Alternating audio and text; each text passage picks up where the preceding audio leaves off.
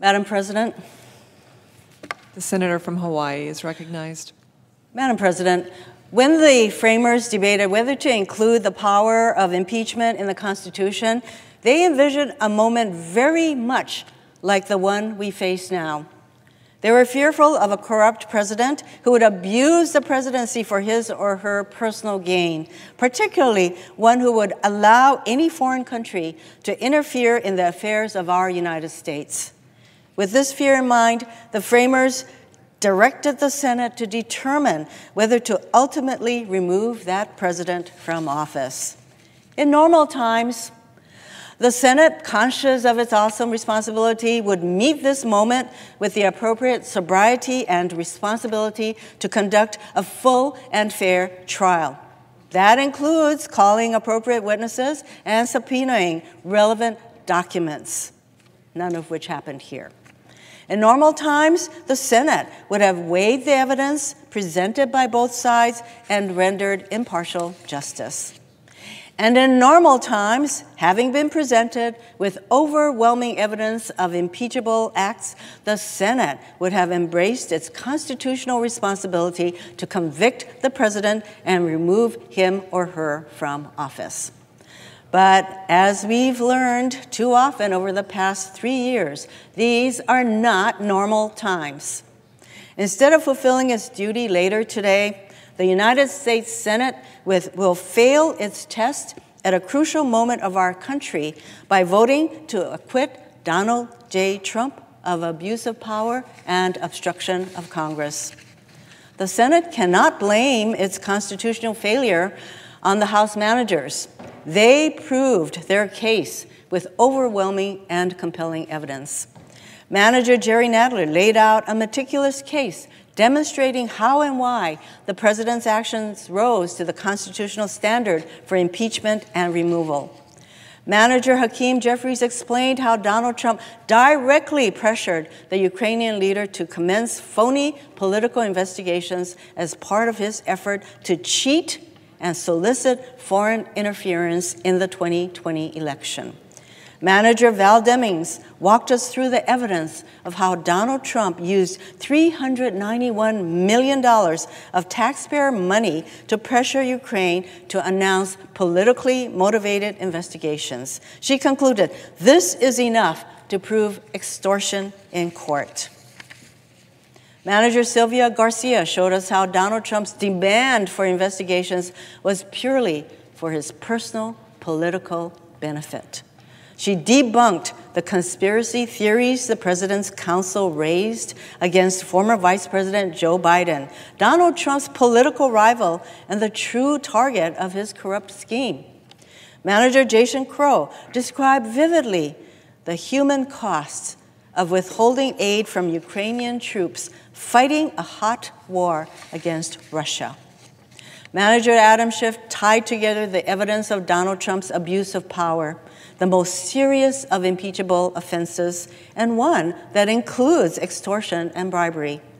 And Manager Zoe Lofgren used her extensive experience to provide perspective on Donald Trump's unprecedented, unilateral, and complete obstruction of Congress to cover up his corrupt scheme. She is the only member of Congress to be involved in 3 presidential impeachments. The president's lawyers could not refute the House's case. Instead, they ultimately resorted to the argument that even accepting the facts as presented by the House managers, Donald Trump's conduct is not impeachable. It's what I've called the "he did it, so what" argument. Many of my Republican colleagues are using the "so what" argument to justify their votes to let the president off the hook. And yet, the senior senator from Tennessee said, "I think he shouldn't have done it. I think it was wrong." He said it was inappropriate and improper, crossing a line. But he refused to hold the president accountable, arguing that the voters should decide. The junior senator from Iowa said, "The president has a lot of latitude to do what he wants to do, but he did it maybe in the wrong manner."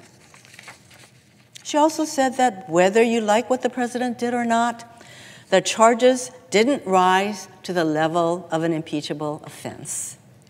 The junior senator from Ohio called the president's actions wrong and inappropriate, but said they did not rise to the level of removing a duly elected president from office and taking him off the ballot in the middle of an election.